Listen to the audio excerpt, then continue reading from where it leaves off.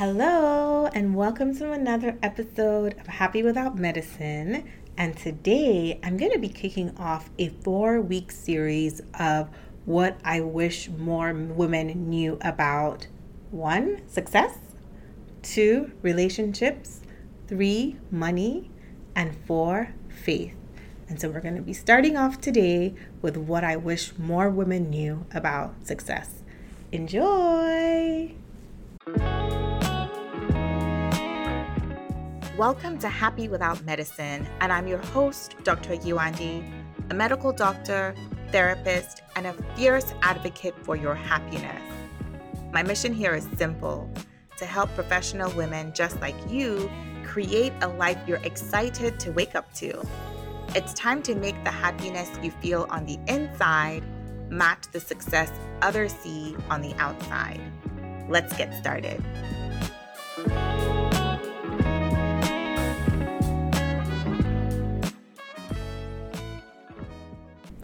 Welcome to another episode of Happy Without Medicine. And although I've taken a couple of weeks off recording new podcast episodes, I'm so happy to be back. Well, if you're listening to this in real time, we are in March 2023, and I love March for several reasons. 1, it's my birthday month. 2, it's spring, and already, honestly, I'm feeling the lull and the lag and the dullness of winter slowly but surely shifting away.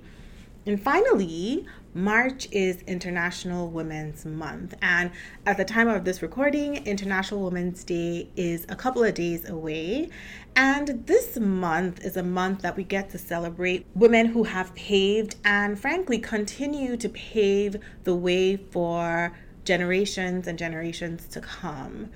And although, yes, the process of change has been painfully slow in areas like the gender pay gap or the drastic difference between the number of men and women at leading corporations and organizations, multi-million or even billion-dollar organizations, this month is about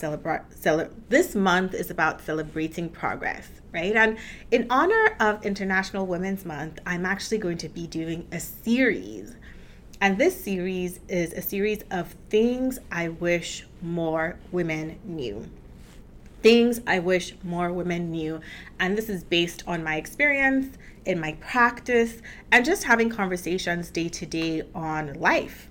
And I'm going to be talking about 1, things I wish more women knew about success. 2, things I wish more women knew about relationships. 3, of course, things I wish more women knew about money. And 4, things I wish more women knew about faith. And so to kick the series off this week, we're going to be discussing what I wish more women knew about success. I have the tremendous privilege to serve women who originate from different parts of the world. So Nigeria, Ghana, Jamaica, El Salvador, China, where else? All different parts of the world. The Philippines, Korea, from all different parts of the world. Many of them are children of immigrants, and all their lives they've been trained to work hard. Many times these women have been raised by parents who themselves have suffered a lot of hardship and are dealing with their own trauma, whether it's from physical, verbal, emotional abuse, neglect, violence, from war, or from countries that have been going through civil unrest. And many of these parents actually don't know that they're dealing with trauma. So my clients are often women who are products of what we would call the immigrant mentality, which is work hard, work hard, work hard, work hard. And to be honest, it has served many of them so well for the first part because a lot of these women are very accomplished. They've done really well for themselves in their careers. The downside is these women are also really hard on themselves. So the first thing that I want them to know about success is 1, girl, it's okay to define success on your own terms and not your parents or society's. Now, don't get me wrong. I place a very, very high value on parental guidance and advice. So my background is Nigerian. I was born and raised for the most part in Nigeria and then moved to Canada towards the end of high school. I'm from the Yoruba tribe, and there is a Yoruba proverb that when translated says, even if a child has as many clothes as an elder, the child cannot have as many rags or used clothes. And this basically means that no matter how many degrees, no matter the fancy education or the exposure a young person has, all of these don't substitute for the wisdom that comes with life experience. So I just wanted to highlight the fact that parental guidance and advice from people who have gone ahead of you and have more life experience, more years ahead of you, is often very helpful. However, there does come a time where women know the direction that they're going isn't the right one, and their heart is pulling them in another way. But the voice in their heads, the voice of the elders that have been internalized as their inner voice, whether it's her parents, a teacher, or whoever it might be, that voice is causing them to stay on this path, different from where their heart is pulling them. My point is that you can still honor your parents, your mentors, whoever it might be, while charting your own course and going your own path. Those two are not mutually exclusive. And for some, yes, it might be easier said than done, but the point is you can learn to trust your own intelligence and your own intuition when you're being nudged to go a different direction than the path that you've been used to for many decades. So the first point I want to make here is go ahead and define what success means to you and not what other people think, particularly the people that you love and respect, because their voices often tend to be the loudest. Now, if you're having a hard time actually figuring out what do I want, what does success actually mean to me, I'm going to refer you all the way back to episode 3. Have a listen to that episode. It's called Writing This Letter Will Change Your Life. Have a listen, and hopefully by the end of that episode, you'll have a framework or an idea of what you want a successful life to look like for you. Moving on to point number 2, I really want everyone to know that it's okay to take chances. Many high-achieving women dread the F word, failure.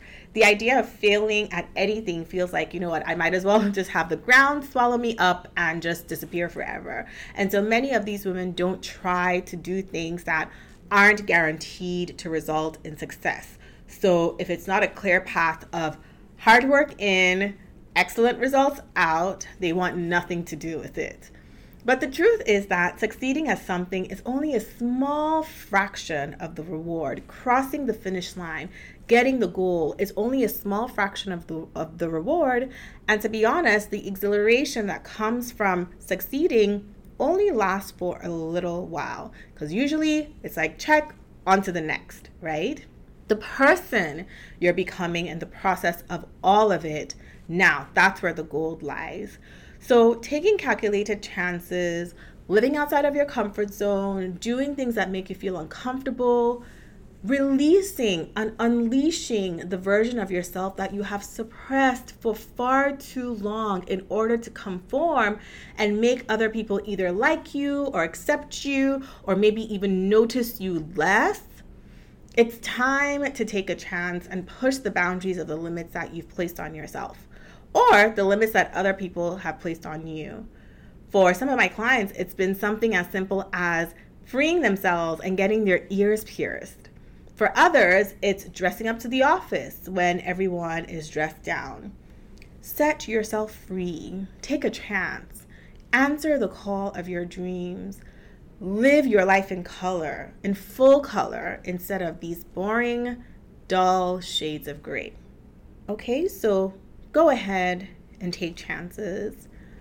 Number 3, my third and final point is self-compassion and self-care are not selfish. I can't count the number of times I've had intake forms that say, I want to learn to be selfish.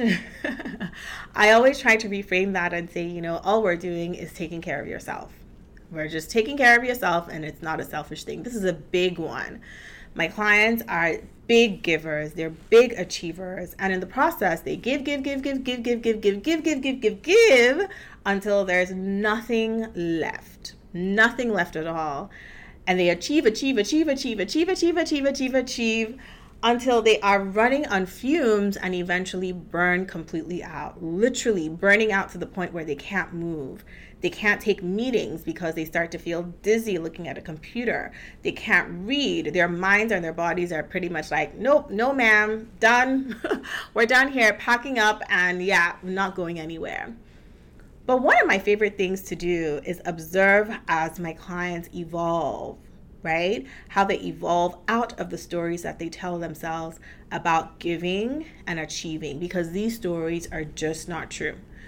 So stories like, I want to make sure my kids have a better childhood than I did, so I'm going to give them everything they want.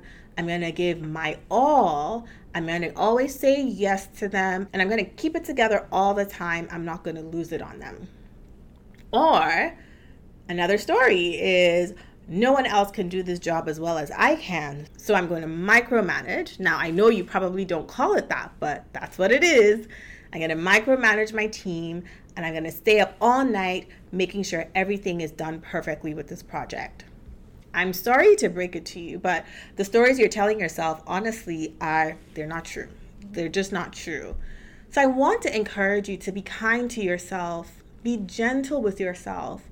Talk to yourself. Many of you are highly compassionate, empathetic people. So talk to yourself the way you would talk to a friend that you love. Slow down. Take things easy.